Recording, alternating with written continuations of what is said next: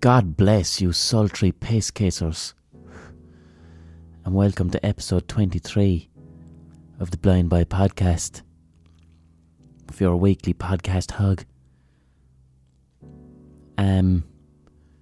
Very happy to announce that this podcast was included in a list on Radio Times, which is an internet site. It used to be a magazine. I think it still is a fucking magazine, I don't know. But it was like the Radio Times best podcasts to listen to at the moment, and this podcast was included on it, which is class because that's international, and I'm all about international cunts listening to this podcast if possible. And the podcast was included alongside such podcast luminaries as Mark Maron, who I've only listened to once or twice, and he records in his garage. He interviewed President Obama, and I haven't listened to Mark Maron once or much. I stuck my head in once or twice, but people on the internet told me that he talks over his guests too much, so don't listen to him that much. I still listen to an odd bit of Bill Burr. I like the chaotic approach he has to his podcasts. And initially I hated the echo in his podcast, but now it's grown on me. To the point that when I listen to Bill Burr's podcast, I try and imagine the size of the room that he's recording it in based on what the echo of his voice sounds like. Such is my fanaticism for audio fidelity. I'm recording this podcast in my temporary studio at the moment. I haven't been back at my regular studio for a while because I'm moving it into a new space that will hopefully be even better than the first studio space. But I've got a tiny bit of an echo in here. Tiny bit. But I'm quite close to the microphone. My current podcast setup as well is quite strange because it's a temporary studio. My podcast microphone, I don't have a pop shield, which is a pop shield is a thing you put in front of your microphone for when you make popping sounds like that. So I don't have a pop shield. So instead, what I have is a glove over my microphone, and it's a glove of fragile masculinity. It's a bit like my tin mug, my stainless steel mug from a couple of weeks back that exposed my fragile masculinity. The glove that I have over this podcast mic is known as a shooter mitten. And basically what it was, I needed mittens, do you know, because I like to keep my hands warm when it's outside, but I also don't like wearing gloves because then I can't touch my phone.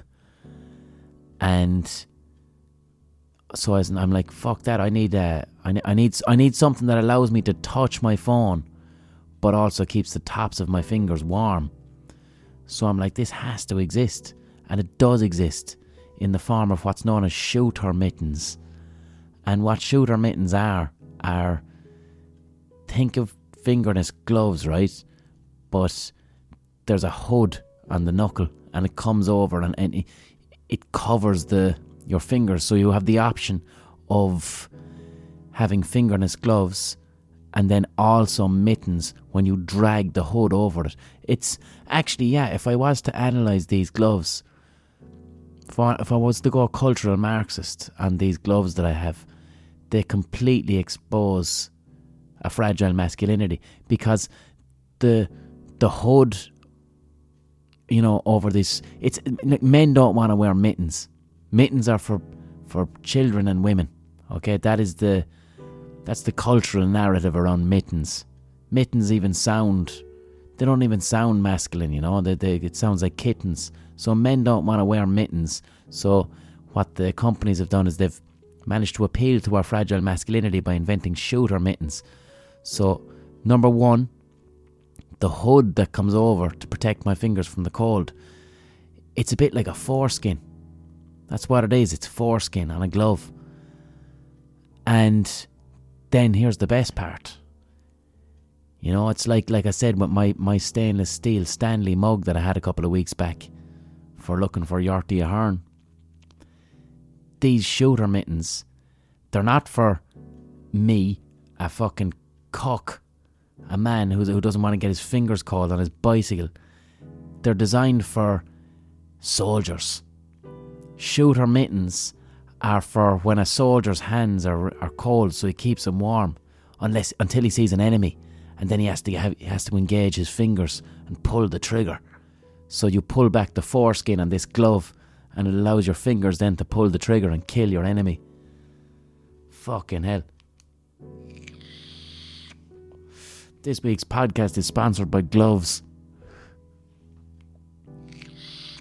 So yeah, I've got a shooter mitten this week over my microphone, and this mitten is doing a very good job at maintaining audio fidelity.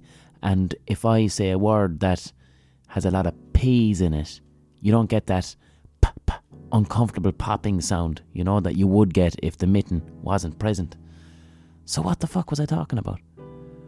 Yeah, my current podcast setup.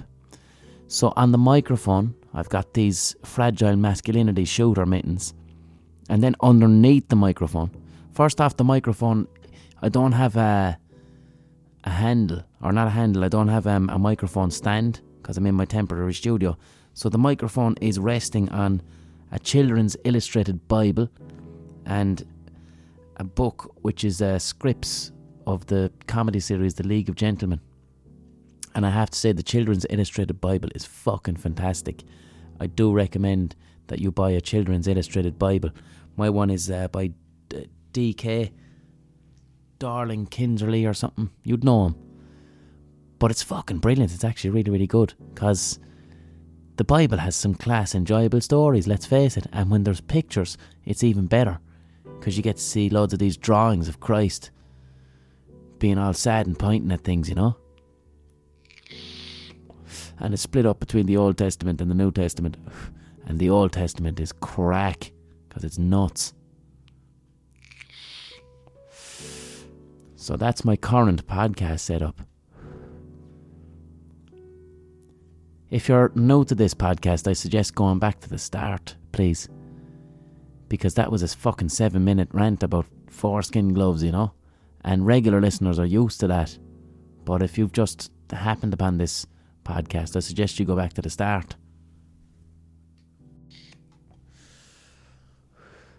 So I was having a little flick through the children's illustrated Bible. I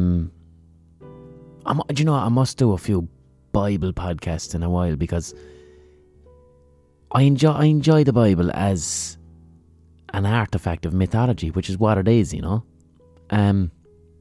The Old Testament in particular. But I was looking at I cracked open the children's Bible, and obviously starts off Adam and Eve, right?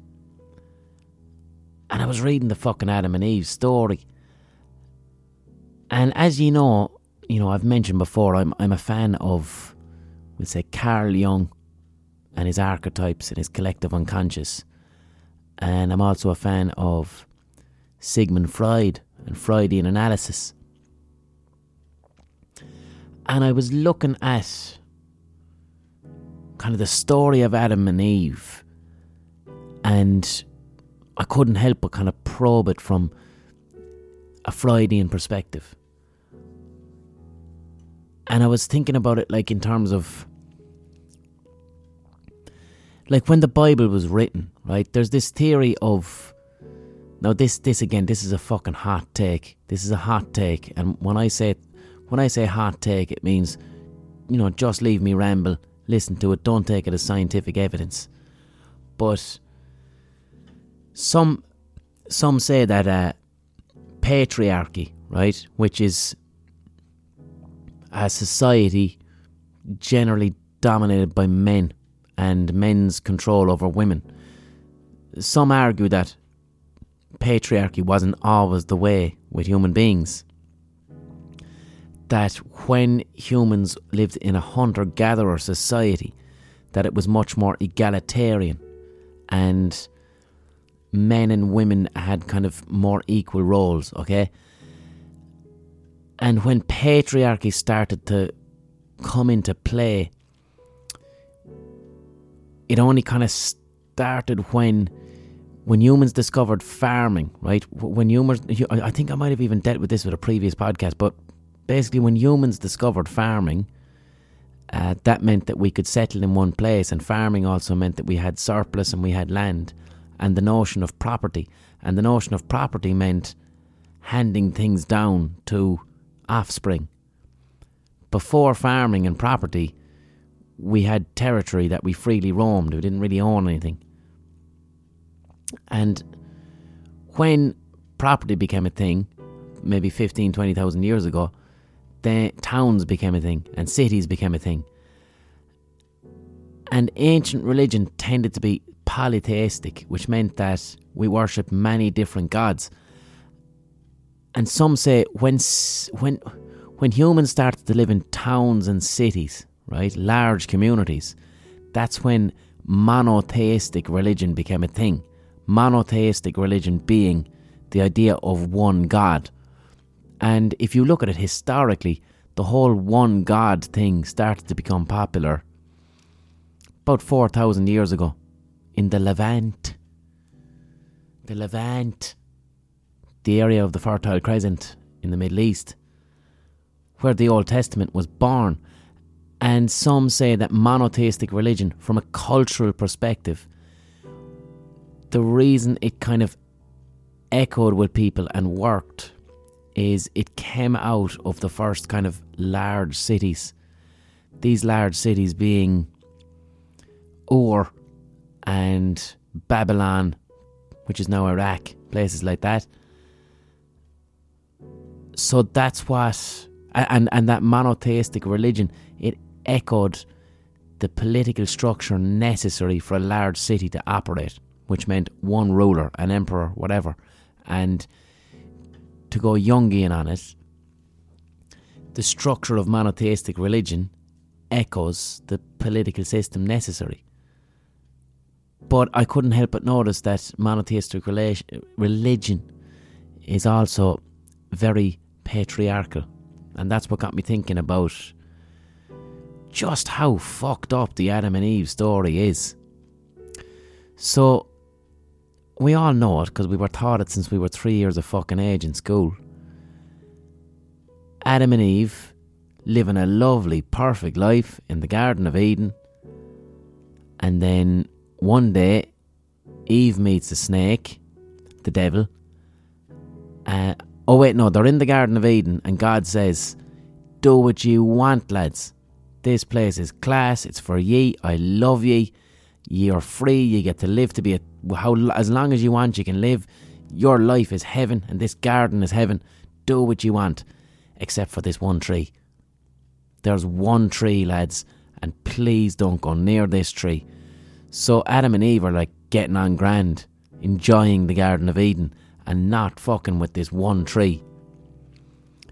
So one day the snake comes along and says to Eve, the woman, "The mind God, he's only a goal. Have a lash at that apple on the tree. Eat the apple off the tree." So Eve does it. God finds out. All hell breaks loose. Literally, actually, all hell does break loose. That's the first time I think I've ever used the platitude "all hell breaks loose" in a correct context, because I think hell became a thing after Eve ate the apple, didn't it? Yeah, humans were grand forever in the Garden of Eden. Then Eve ate the apple that the devil told her to eat. And then humans were born with original sin and hell became a thing. So all hell broke loose, literally. But anyway, so I was thinking about, first of all, it completely demonises women, right? It's like, we're getting on grand, but she ate the fucking apple because she's weak and she was tempted. But then I started to go at Adam and Eve from the Jungian and Freudian point of view. Now, the Jungian approach is, like I said, archetypes. Humans are very complex. We have brains and we have language, so we use imagery to communicate our kind of instincts. What Adam and Eve is about, I think, it comes down to cuckolding. Eve made Adam a cuck, right? And we still see this word used today by racists, calling other lads cucks. But there was no apple, right? This is what I think, like from an archetypal perspective, right? I think the Garden of Eden story, first of all, there's no devil. How does Satan present himself, right? A snake, a phallic symbol, a fucking penis, right? There's no apple either. What the Garden of Eden story is about is it's a specific male patriarchal fear. Eve fucked another man, right? And the apple, the fruit, is the child. And Adam is faced with the anxiety of, she's after fucking someone else and now I'm stuck with the child. I'm a cuck. I'm being cuckolded. I think that's what Adam and Eve is about. It's the male fear of, and like I said, remember, this story was written at a time when property was a thing, when property started to become very important in human culture. And the fear of patriarchy kind of comes about when men are like, here's my fucking farm, I need a woman to give me a lot of sons so I can give this to my sons. And the great fear is, what if she fucks someone else? I don't know if it's my son or not, and I end up handing my property to someone else's child. And that's what the Garden of Eden story is. It's the cuckolding of Adam. And the apple is the child, and the snake is another man's dick. And through this comes the great control of women, the narrative that women are not to be trusted. Women are sneaky. And you see this across a lot of fucking religions. Sure, Jesus Christ, Islam went to fucking town with it. Do you know what I mean? Cover her up entirely, please. I can't have any snakes coming along to see her. Cover her up entirely. I don't want anyone knowing what she looks like, and she can't be trusted, so she can't talk to him. So they went apeshit with it. But of course, you know, Islam, Judaism, the whole lot, they all kind of originate in the Old Testament and Adam and Eve. And that's my hot take on Adam and Eve. Adam's a cuck. He's a cuck. And then to kind of probe it even further, like Adam and Eve, they had two children, right? Cain and Abel. Two lads, two brothers.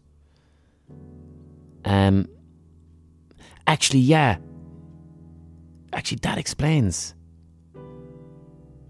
Yeah, because you're always wondering, like, how did Adam and Eve have children? Because it essentially means that Adam fucked his own rib. So Cain and Abel were Adam's cuckold children, and Satan was the dad. Snake Willie Satan was the dad.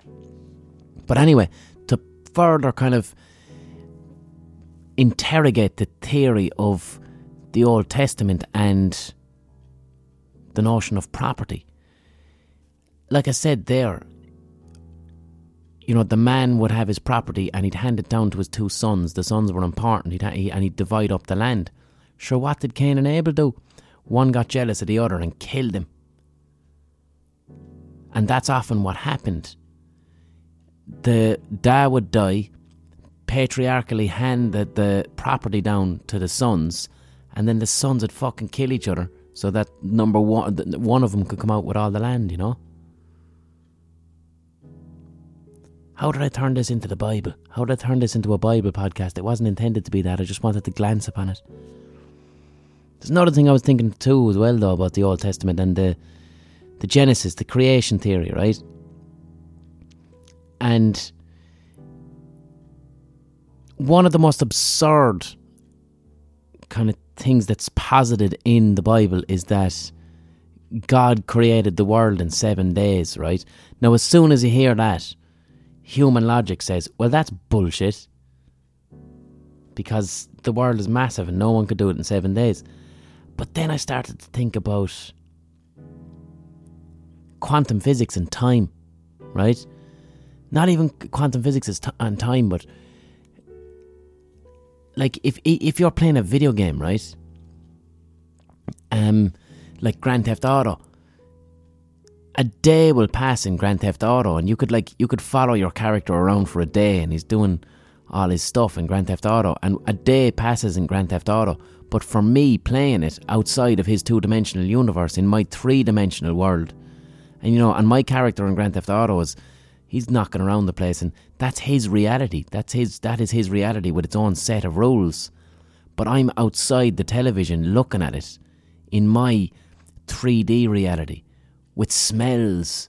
There's no smells in Grand Theft Auto, but I've got smells and all these other senses, and I'm looking at this fabricated reality in Grand Theft Auto, and a day passes in Grand Theft Auto, and it might take maybe 15 minutes in my time, but for my character's time, it's a full day.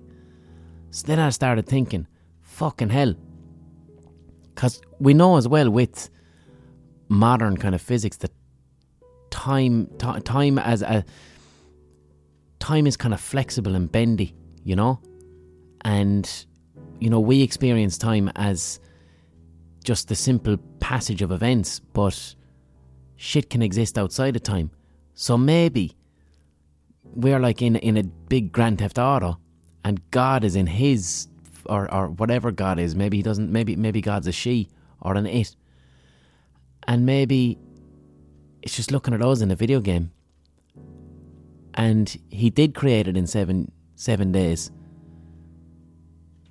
because infinity to us could be a half an hour to him.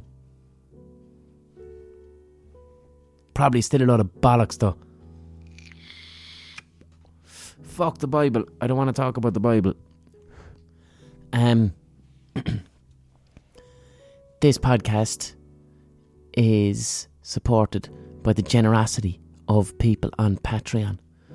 So if you're enjoying this podcast and you would like to contribute to it, please go to patreon.com/The Blind Boy Podcast and give a little monthly donation, please. And you don't have to.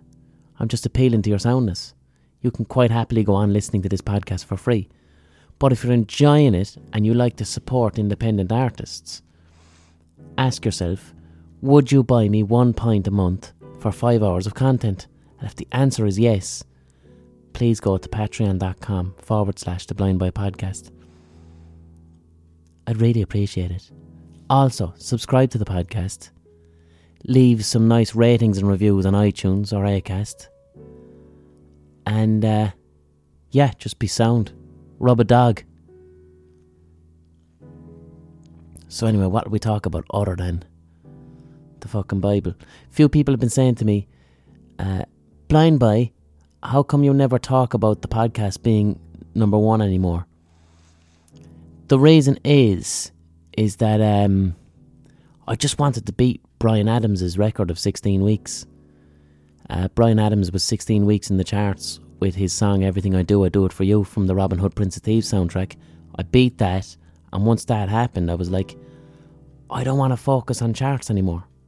Now, we have been number 1 fairly consistently. It kind of drifts in and out every week. So like I might be number 1 Monday, Tuesday, Wednesday, and then I'm number 2, and then I'm back to number 1 again. But I want to stop focusing on podcast charts, because it's kind of silly and stupid, and it goes against the ethos of this podcast to be focusing on numbers like that, so I'm going to increasingly try and ignore the podcast charts, which are irrelevant.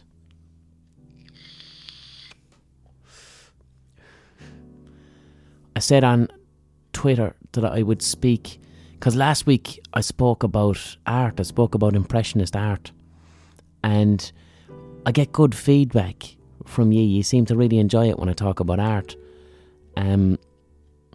which for me is really eye-opening. It really proves to me that art it's kind of frightening to a lot of people, because we're told that it's a lot more important than it should be, and it isn't. Art is just like, visual art is no different to music, as I said. Anyone can appreciate it. So I have kind of a little hot take, some arty-farty hot takes that I wouldn't mind exploring this week. And it starts with a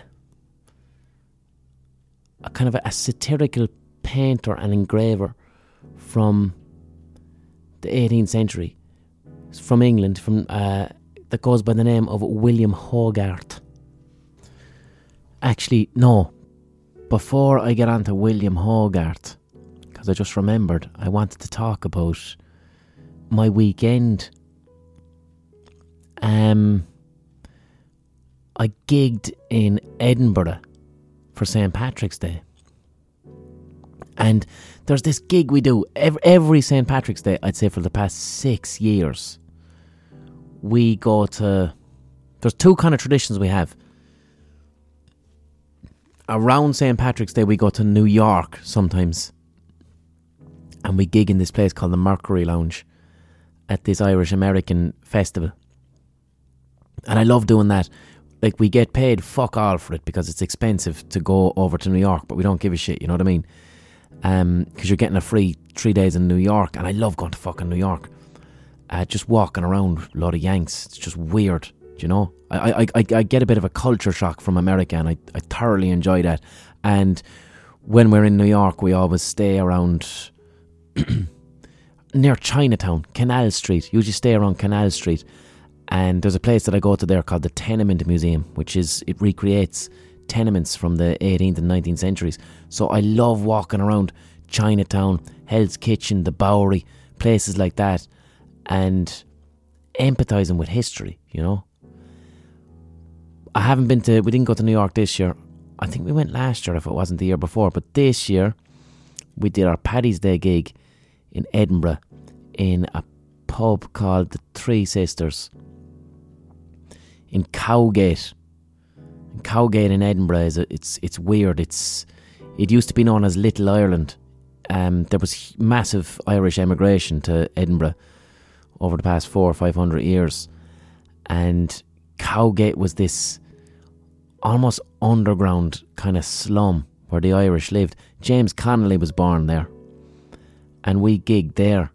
And the Three Sisters is this giant Irish super pub, and they have this Paddy's Day extravaganza, which is just, it's mayhem. It's like, there's an artist called Hieronymus Bosch. He's from about the 13th, 14th century, and Bosch used to paint these massive, detailed visions of hell. Incredible paintings. And the Three Sisters on Paddy's Day reminds me of that. It's just lots of incredibly drunk Irish people packed into this fucking slum, this historical Irish slum, and they're just vomiting into each other's mouths. It's a true spectacle. So we gig at this every Paddy's Day in Edinburgh, and it's one of those gigs too, because we gig the Edinburgh Comedy Festival in August. We haven't done it in a few years, but because we do that gig, we have kind of a chin-stroking, highbrow, arty-farty following in Edinburgh. And I always try and keep the Paddy's Day gig secret, because it would be so disappointing for these people. Because we do this gig, we get shit-faced as well, and it's basically us puking on the crowd and the crowd puking on us. That's all I can describe the gig as. It's sweaty noise, and it's very cathartic. You know, I release a lot at that gig. So anyway, we did it there on Paddy's Day, and it was good crack. But what I wanted to talk about was the journey over, which was fucking surreal. So we fly from Dublin to Edinburgh, And this Paddy's Day, a fucking snowstorm happened in Dublin and in Edinburgh. So the plane that goes from Dublin to Edinburgh is what's known as a Fokker.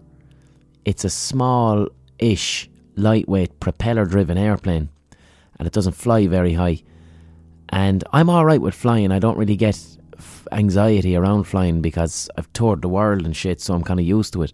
But when I get into these Fokkers, I'm always a little bit frightened because, I don't know, you're when you get into a propeller plane and it's kind of small, you're very conscious of how ridiculous flying is. You become very conscious of, I'm in a metal tube and those big giant spinning fucking blades are going to take me into the air. And it's you can see the puppet strings. You can see the hand going up Kermit the Frog's arse at that moment, and you become aware of how utterly irrational flying is. So you get a little bit anxious. So anyway, first off, three of us head over, myself, Mr. Chrome and DJ Willie O'DJ. DJ Willie O'DJ, I don't know what happened, his belly wasn't right or whatever. Willie O'DJ misses his flight. So that's grand. We were only heading over with a laptop. We had the songs on it, so me and Mr. Chrome were like, okay, fuck it, we have to do the Edinburgh gig on our own. Kind of sickened that Willie wasn't with us because obviously it's more crack if there's the three of us, but we were still able to do the gig. So we get onto this fucking airplane and it's kind of delayed. Who's on the fucking plane with us? Jedward. Right? Now, Jedward, because we've got international listeners, Jedward are they're an Irish novelty group who have tall hair and they're just weird twins. So me and Chrome are sitting on the fucking plane, right? And we're 2 seats behind Jedward because we realised it. Jedward were gigging the same gig as us, so the venue had booked our flights as well. We were 2 seats behind Jedward. Now we've no plastic bags on, so no one knows who the fuck we are. Then we look around and a lot of the people on this plane are Jedward fans.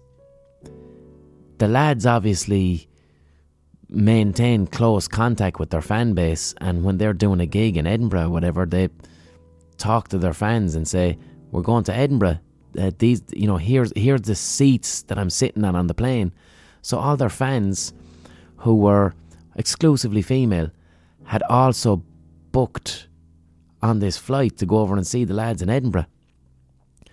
So me and Chrome are stuck in the middle of Jedward and all these girls on a plane, and nobody had a fucking clue who we were. We certainly weren't going to fucking announce ourselves. And it was amazing. It was incredible to watch. It was actually quite beautiful, because the thing is with these girls is they probably would have been maybe 13 when they started to follow Jedward and become super fans. Now they're 21, 22, 23, and they're women, And I kind of had this perception, from the outside looking in, of you'd think that they're kind of Egypts, It's that's kind of fucking Jedward. What are you following them for? But it was actually really beautiful to see. It was actually this lovely, nice little kind of community thing, and all the girls knew each other, and Jedward were pure sound to all of them. They knew them all by name. One girl in front of me, I was sitting in one seat. There was 2 girls in front of me, and then Jedward 3 seats up. One of them was nervous about flying, so they were all hugely supportive of each other, and the 2 lads were talking to him, and it was actually pretty nice to see. It was a very positive community, and they were just having fun, and this is what they like to do, and it was great. And one girl then, who was across the way from me, which I thought was brilliant. It's here's a girl, 21, 22, who has made a decision to follow Jedward to Edinburgh And all my prejudice and preconceptions would have been like, oh, she's not right in the head, or she's must be very silly. And this girl, 2 seconds ago she's there taking photographs with Jedward and pulling silly faces. Then as soon as the plane kind of takes off, she whips out what was it? Jeff Buckley's biography, starts reading that and orders a neat Jameson, pure classy. And it was fucking gas. So then anyway, we get up into the plane, and the Aer Lingus fucking air hostess, they'd turned the Irishness up to 100 as well on Paddy's Day. Aer Lingus did. So they warn us that it's going to be a bumpy fucking flight, because we're flying in a fucking Fokker with propeller wings at about 15,000 feet, so we're just above the clouds, getting battered by wind. So it was an incredibly violent flight. And oh man, when we descended in extreme turbulence, it was fucking amazing. First of all, I was overcome with a kind of a gallows humour, a Samuel Beckett style gallows humour, where there was a part of me, a deep dark part of me, that wanted to die on a plane with Jedward just for the fucking news headlines, Of course, that's quite a selfish thought, because there's other people on the plane, but this was the workings of my unconscious mind, not my conscious mind. My unconscious wanted to die on an airplane with Jedward. So I stuck in my earphones anyway as the plane was getting ready to land. Now it's shaking fucking violently. It was a very unpleasant flight. I'm used to turbulence. Turbulence is something that's alright with me. I've done it enough times. But the other people on the plane were not okay with turbulence, because turbulence is fucking terrifying. So it was shaking up and down, drinks were flying around the place, and I threw on my earphones and I listened to a song by the band Primus, and the song was called Too Many Puppies.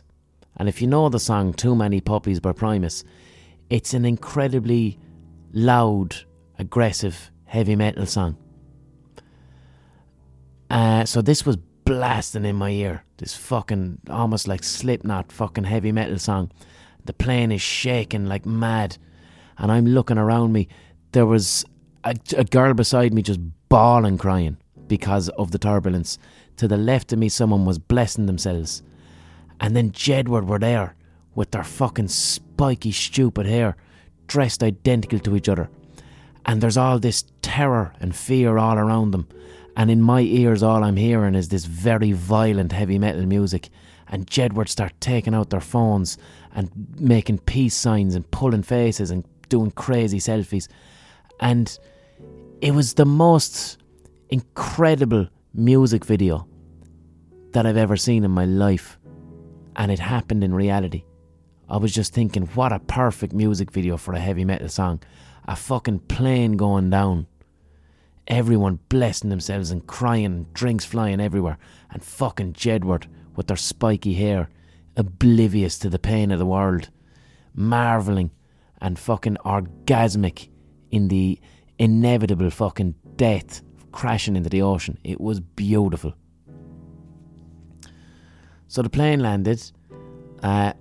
Myself and Chrome kind of whispered into each other's ears like, we need to go and hang out with Jedward tonight. They're gigging the same gig. We need to fucking...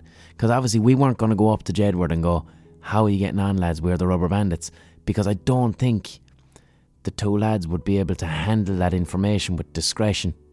They probably would have announced it, and then that's a hellish situation for us. We just want to mind our own business and be quiet and be fucking nobodies until the bags go on.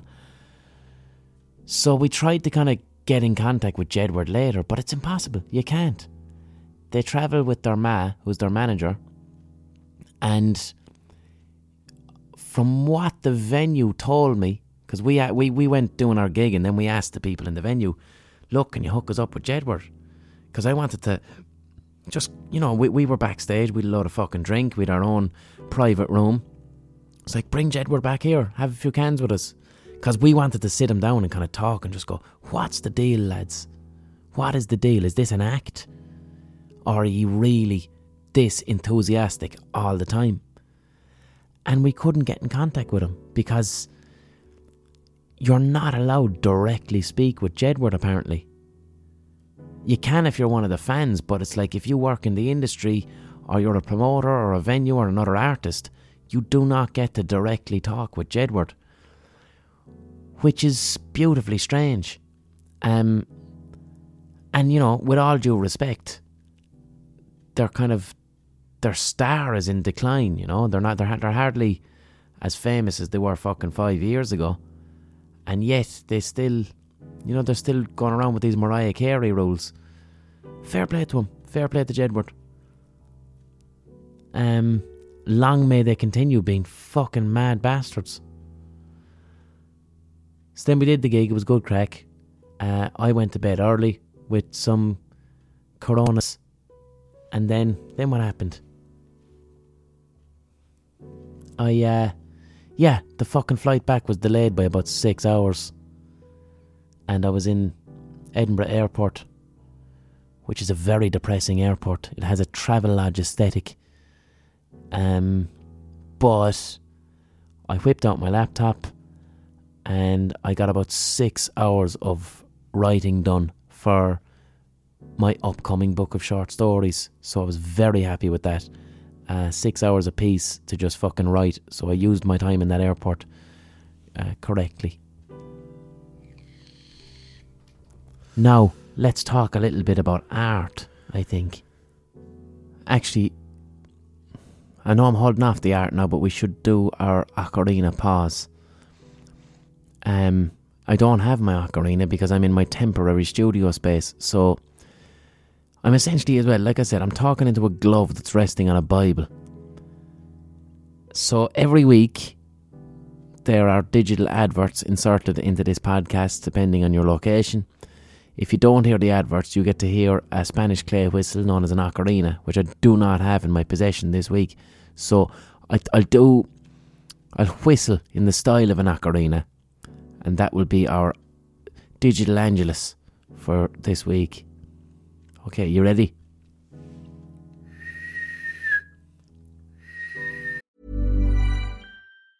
Ever catch yourself eating the same flavorless dinner 3 days in a row? Dreaming of something better? Well, HelloFresh is your guilt-free dream come true, baby. It's me, Keke Palmer. Let's wake up those taste buds with hot, juicy pecan-crusted chicken or garlic butter shrimp scampi. Hello Fresh. Stop dreaming of all the delicious possibilities and dig in at HelloFresh.com. Let's get this dinner party started.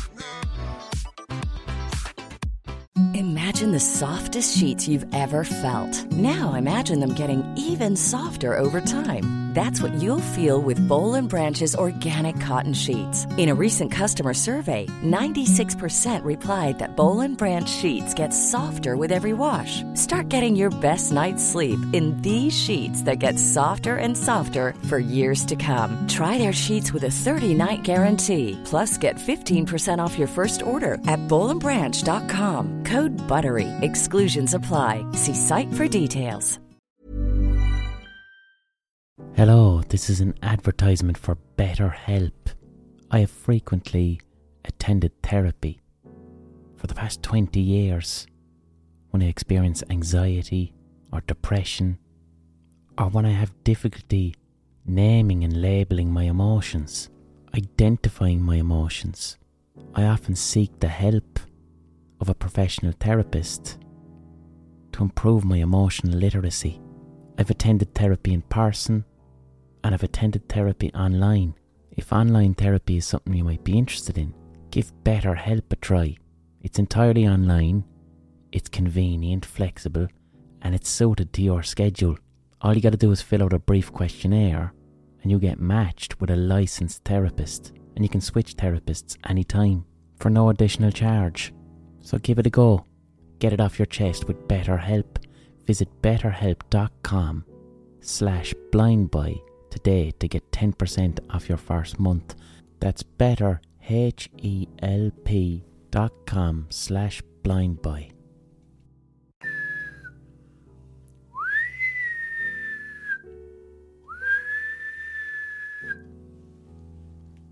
So you either heard a grown man replicating an ocarina with his lips, or a recruitment ad for the SAS.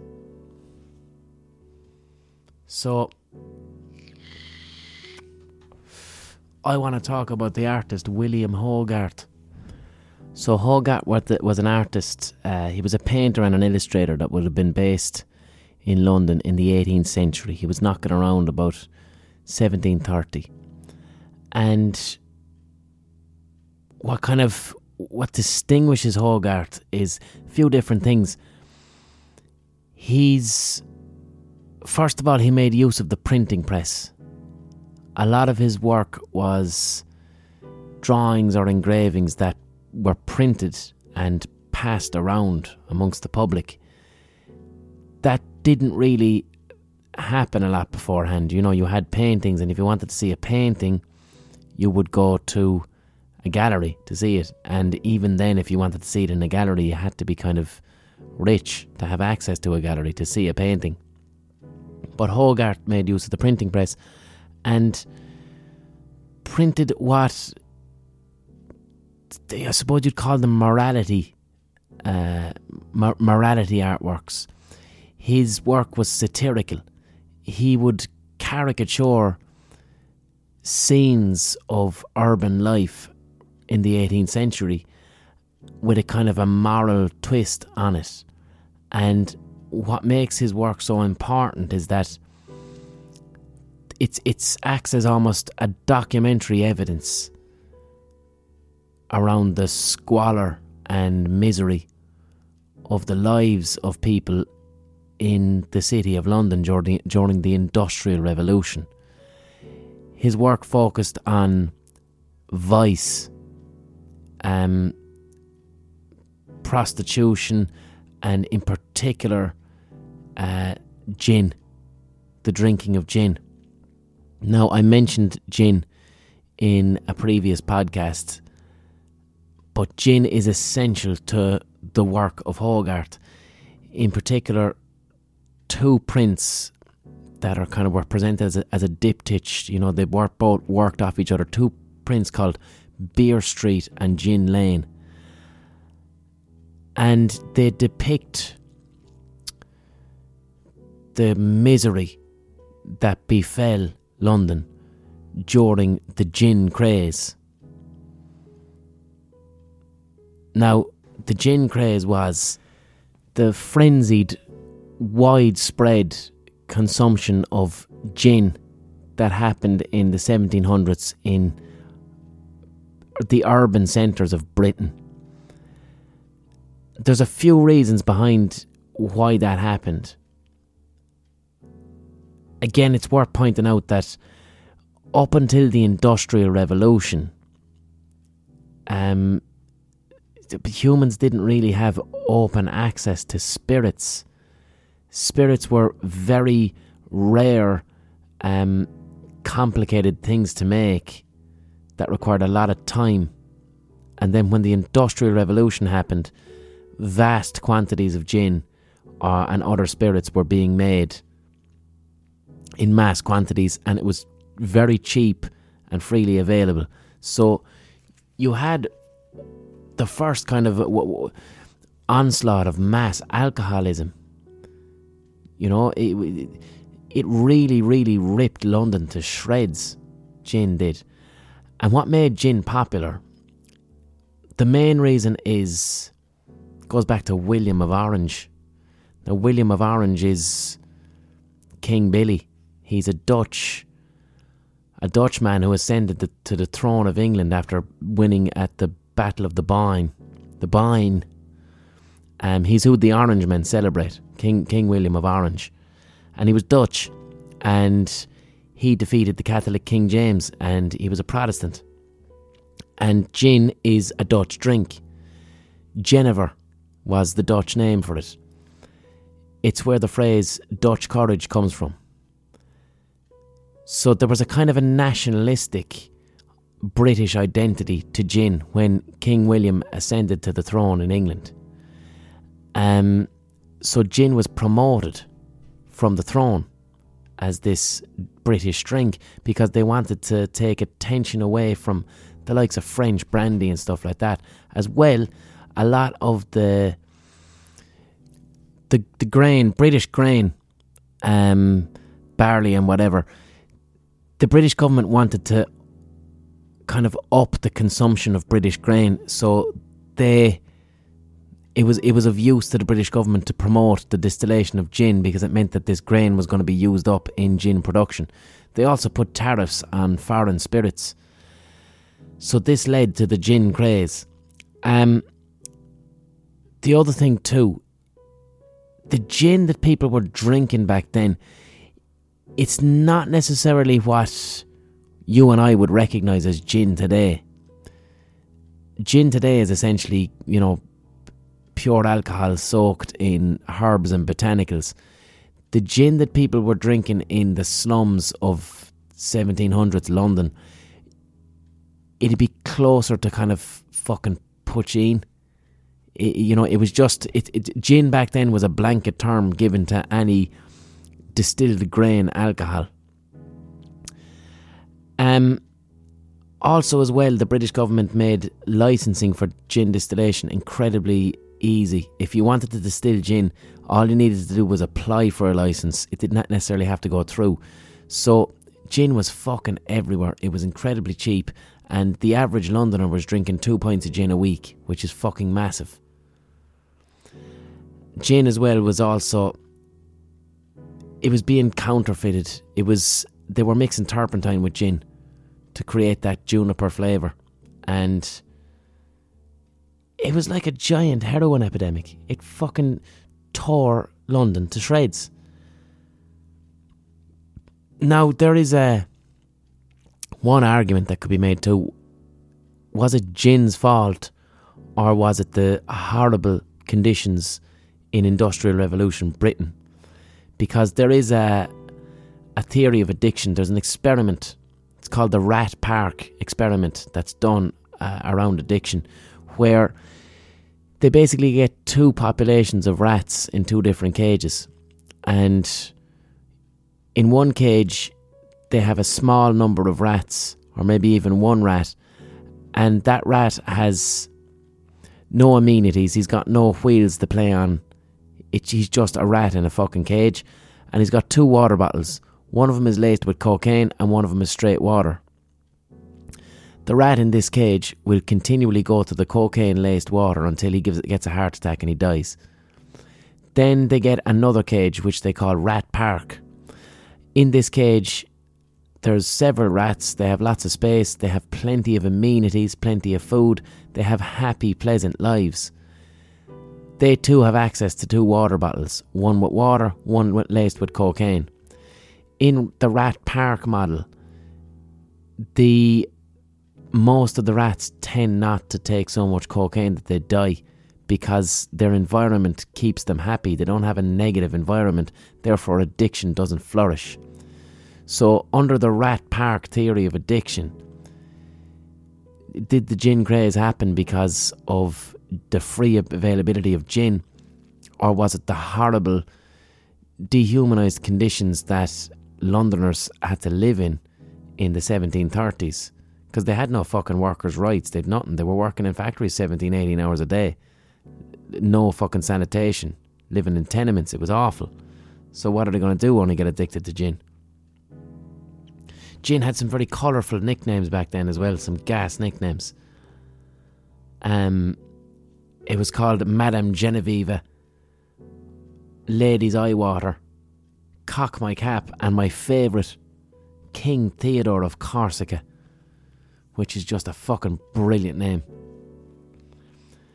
So anyway, where does William Hogarth fit into all this gin business? So Hogarth had 2 prints, Beer Street and Gin Lane. And they were brought in. The British government introduced a thing called the Gin Act, right? And the Gin Act was the British government's attempt to curb the massive consumption of gin and what it was doing to society. So Hogarth created these 2 prints, incredibly detailed scenes, almost like Where's Wally? And on the left it has Beer Street, and on the right it has Gin Lane. And in Beer Street, it shows a city scene where the residents are just casually drinking beer. And it's a very happy scene. People are seen kind of going to work, going about their business, leading prosperous lives. But then you contrast this with the illustration of Gin Lane, and it's quite different. And the most striking thing in Gin Lane is this lady sitting on steps, and all over her body she's got syphilitic sores, and her bare tit is hanging out, and dangling off her arm is her toddler, who's after falling off. You know, he's halfway falling off the steps, ready to fall to his death. And that character, that woman whose child is dying because she's so fucked on gin, is apparently based on a true story of a woman called Judith Dufour in 1734. And she sent her 2-year-old child to a workhouse just so that child could get a new set of clothes. And as soon as the child came out, she strangled the child and sold the clothes for gin. Also in Gin Lane there's scenes of prostitution, there's scenes of fucking funeral undertakers burying people into the ground. It's a moral tale against the dangers of gin. Hogarth was kind of promoting the government line of gin is bad, obey the Gin Act, drink beer, you'll have a better life. But one thing that interests me in specifically about William Hogarth and the composition of his paintings and his illustrations is how they're echoed in the work of a director, a 20th century director, Stanley Kubrick, in particular his film Barry Lyndon. Now, Barry Lyndon is a class film to watch if you haven't seen it. Barry Lyndon it's set in the 17th or 18th century, and it's filmed in Ireland, right? Now, Stanley Kubrick, if you're not familiar with his work, he would have directed Clockwork Orange and Full Metal Jacket.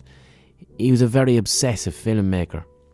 But what sets Barry Lyndon apart is he obsessively studied paintings and illustrations of the era of the 1700s and the 1800s and tried to recreate them perfectly within his film. And every scene in Barry Lyndon is like a painting, in that the scenes they visually tell a story in the way that William Hogarth's paintings and illustrations did as well. And there's quite a few scenes in Barry Lyndon that are directly copied from Hogarth's paintings, straight up copied, because that's what fucking Kubrick was trying to do.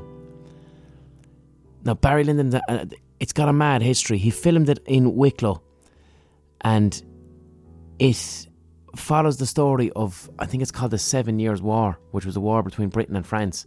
Could be wrong with that now, but the film contains a lot of British redcoat soldiers.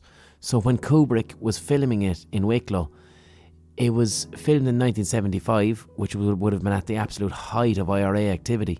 The IRA sent him several death threats to get the fuck out of Ireland, because they're like, who's this cunt from America filming scenes with British redcoats in Ireland? Get out, we're trying to do a war and you have your propaganda here.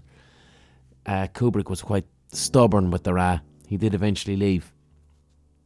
But another thing that distinguishes the film Barry Lyndon from all others, and what makes it so utterly bizarre, and I recommend you watch it, it's 3 hours fucking long, but it is a visually stunning fucking film.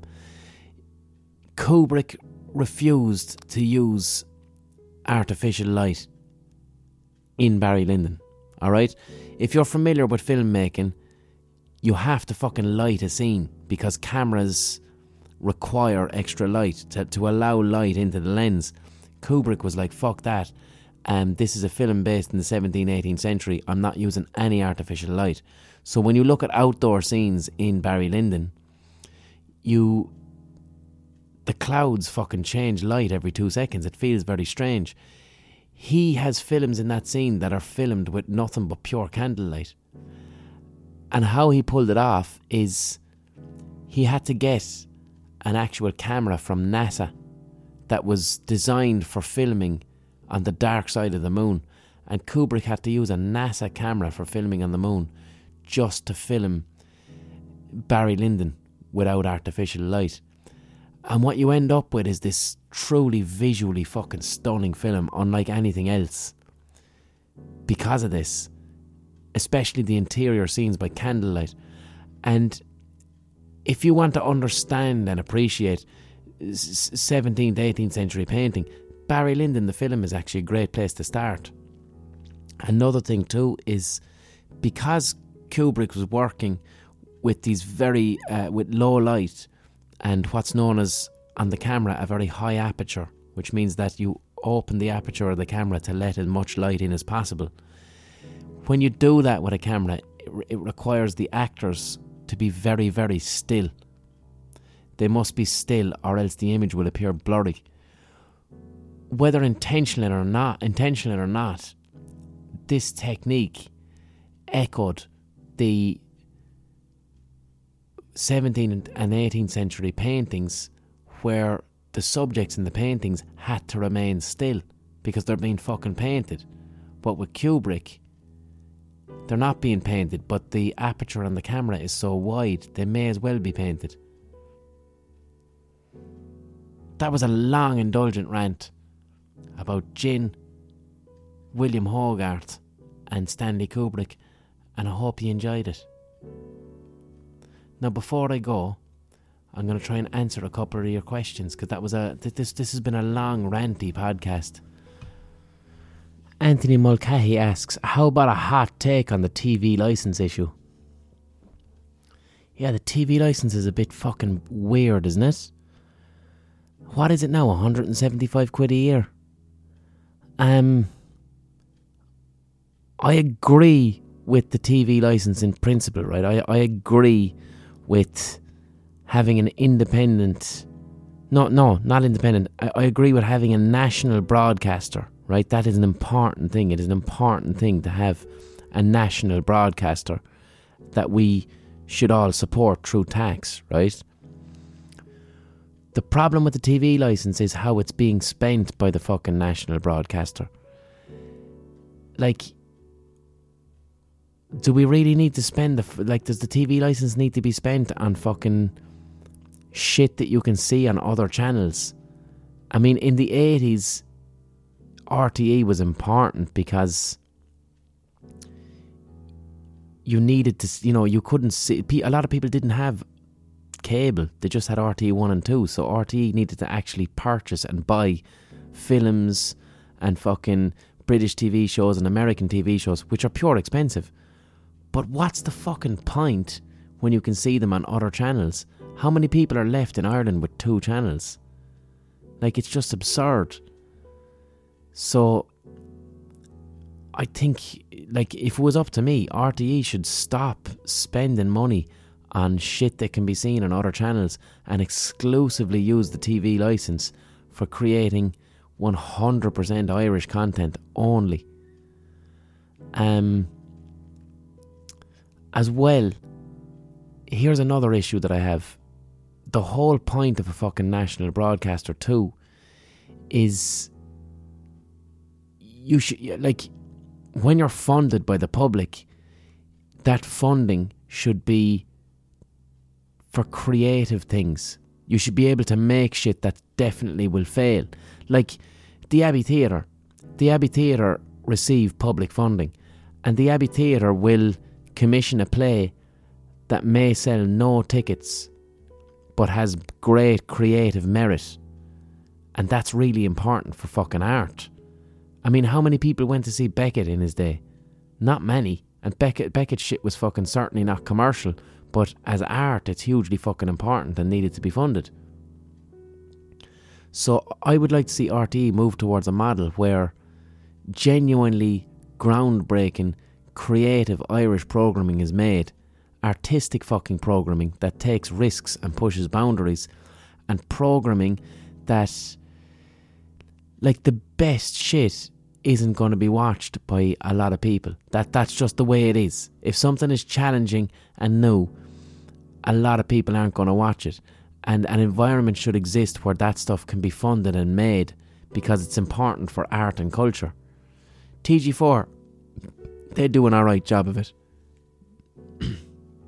But what passes for, we'll say, RTE and entertainment these days, some of it's fucking woeful. Some of it's really, really bad television. And that's what the licence fee is being used for. So I do agree with the licence fee. I don't agree with how it's used. As well, in fairness too, there's just too much management in RTE. They're very top heavy and a lot of money is going to management. Do you know? So we should be striving to preserve our national broadcaster, because I do fear that it'll disappear. We should be striving to preserve it and democratically kind of asking for more riskier content that is given space to fail and is actually creative. And that's how we use our money, and stop fucking spending money on shit that you can see on BBC or shit that you can see on Channel 4 or shit that you can see online. That's really, really pointless. Who are you doing it for? 10 people who have 2 channels who aren't going to watch it anyway? I just don't get that. Laura Brady asks, have you got any ghost stories, either from personal experience or family? Do you know, I'd love you to send in some ghost stories, please. Ghost stories or UFO stories. Please send them in on Twitter or on the Patreon and I'll read them out, because they're dead interesting. Have I got any? When I was about 10, I was outside. I just realised now that the person that I saw this with only died 2 years ago. One of my best friends, and I lost him to heroin. But yeah, fucking hell, this is weird now that just came into my head. Yeah, when I was about 10 years of age, I was hanging around out on the road near my house, and me and my buddy looked across in the distance and we saw what appeared to be a white Grim Reaper character kind of digging up the ground in the distance. And then when we looked back, it was gone in 2 seconds. And we both saw it, and it scared the living fuck out of us, and we didn't know what it was, and it was very strange. And I'm sure there was a rational explanation, but the reason I paused there is when that came into my head, I just realised that the dude that I saw that with, he died 2 years ago. A very, very dear friend of mine. 3 of my brothers saw a floating monk down in Limerick, near where what I mentioned in a previous podcast, where I believe the original location of St. Munchin's Church is. Yeah, they were all hanging around on a wall, and all 3 of them swear blind that a monk in full gear floated past them and went straight into a wall. So they're the only 2 ghost stories I have. I don't know what the deal is with ghosts. I don't know. But if you have any decent stories, send them in. I don't really believe in that type of stuff. But like I said, I witnessed with my own fucking eyes a white Grim Reaper style character digging up the ground. And I witnessed it for about 3 seconds. A bit longer, maybe 5 or 6 seconds. Stared at it, said to my buddy, what the fuck is that? What is that? It's night time. That's very odd. It's in the middle of nowhere. It's illuminated. It shouldn't be illuminated because the area we're looking at is pitch black. And then we looked away and looked back and it was gone. So that was odd. Last question. Colm asks, what would you do if you won the lottery? If I won the fucking lottery, I would pump lots and lots of money into making creative projects. I would, because like making TV and shit is fucking expensive, you know. I would use that money to make high budget feature films and television that I fund out of whatever mad idea comes into my head, and I'd have nobody to answer to, and I'd have no one pulling the purse strings saying, no, we need this to be more commercial. I'd just be like, I'm making this because I can afford it, and I'm going to lose a load of money on it, but it doesn't matter. I'm going to make some mad TV or a mad film. That's what I would do if I won the lottery. Pump it into creativity. Because the worst thing about working in film and TV is somebody is investing a lot of money in it. Usually a TV channel. And when people invest money in something, they expect financial return. And in order to get financial return, it means that you're forced to make the thing that you're making, you have to make it be somewhat commercial. And to make something commercial, you have to dumb it down and you have to use cliche. And you never truly get to make weird art. That's what I enjoyed about my book of short stories. With a book, you can kind of... the medium of the book allows you to truly be creative and not worry too much about it being commercial, because essentially what sells it is the cover. And the front cover on my book, Gospel According to Blind Boy, very commercial cover. The name of it, The Gospel According to Blind Boy, and it's got my fucking stupid bag face on the front. It's a very commercial cover, but on the inside, I could be as creative as I liked with no boundaries. But with TV, different story. Here's 100 grand, buddy. Make me that money back. I don't care. Make some fart jokes. And that's how that works. So I'll leave you go now, because the podcast is 69 minutes, which is a little bit too long. Go in peace. Have a bit of crack.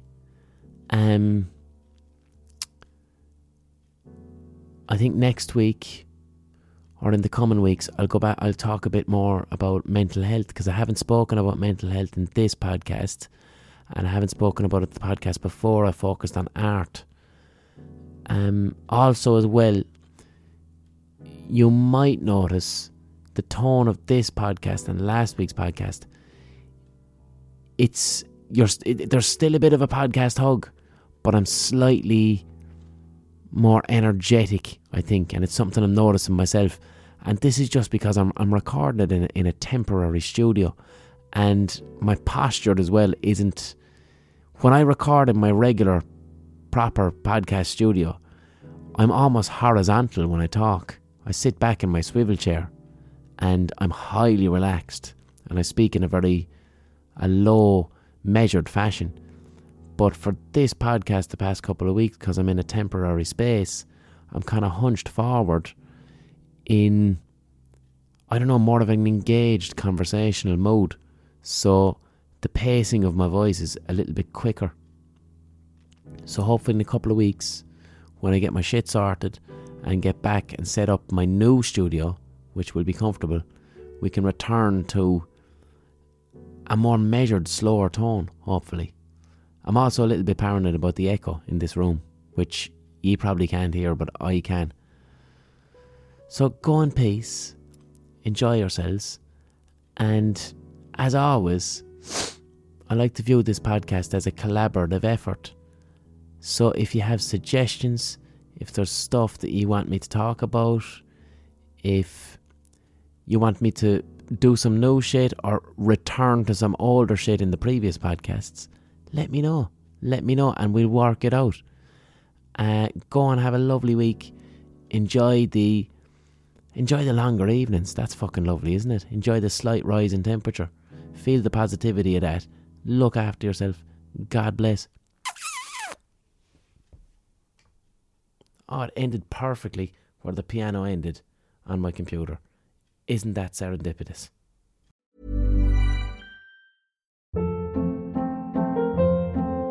Hold up. What was that? Boring. No flavor. That was as bad as those leftovers you ate all week. Keke Palmer here, and it's time to say hello to something fresh and guilt-free. Hello Fresh. Jazz up dinner with pecan-crusted chicken or garlic butter shrimp scampi. Now that's music to my mouth. Hello Fresh. Let's get this dinner party started. Discover all the delicious possibilities at hellofresh.com.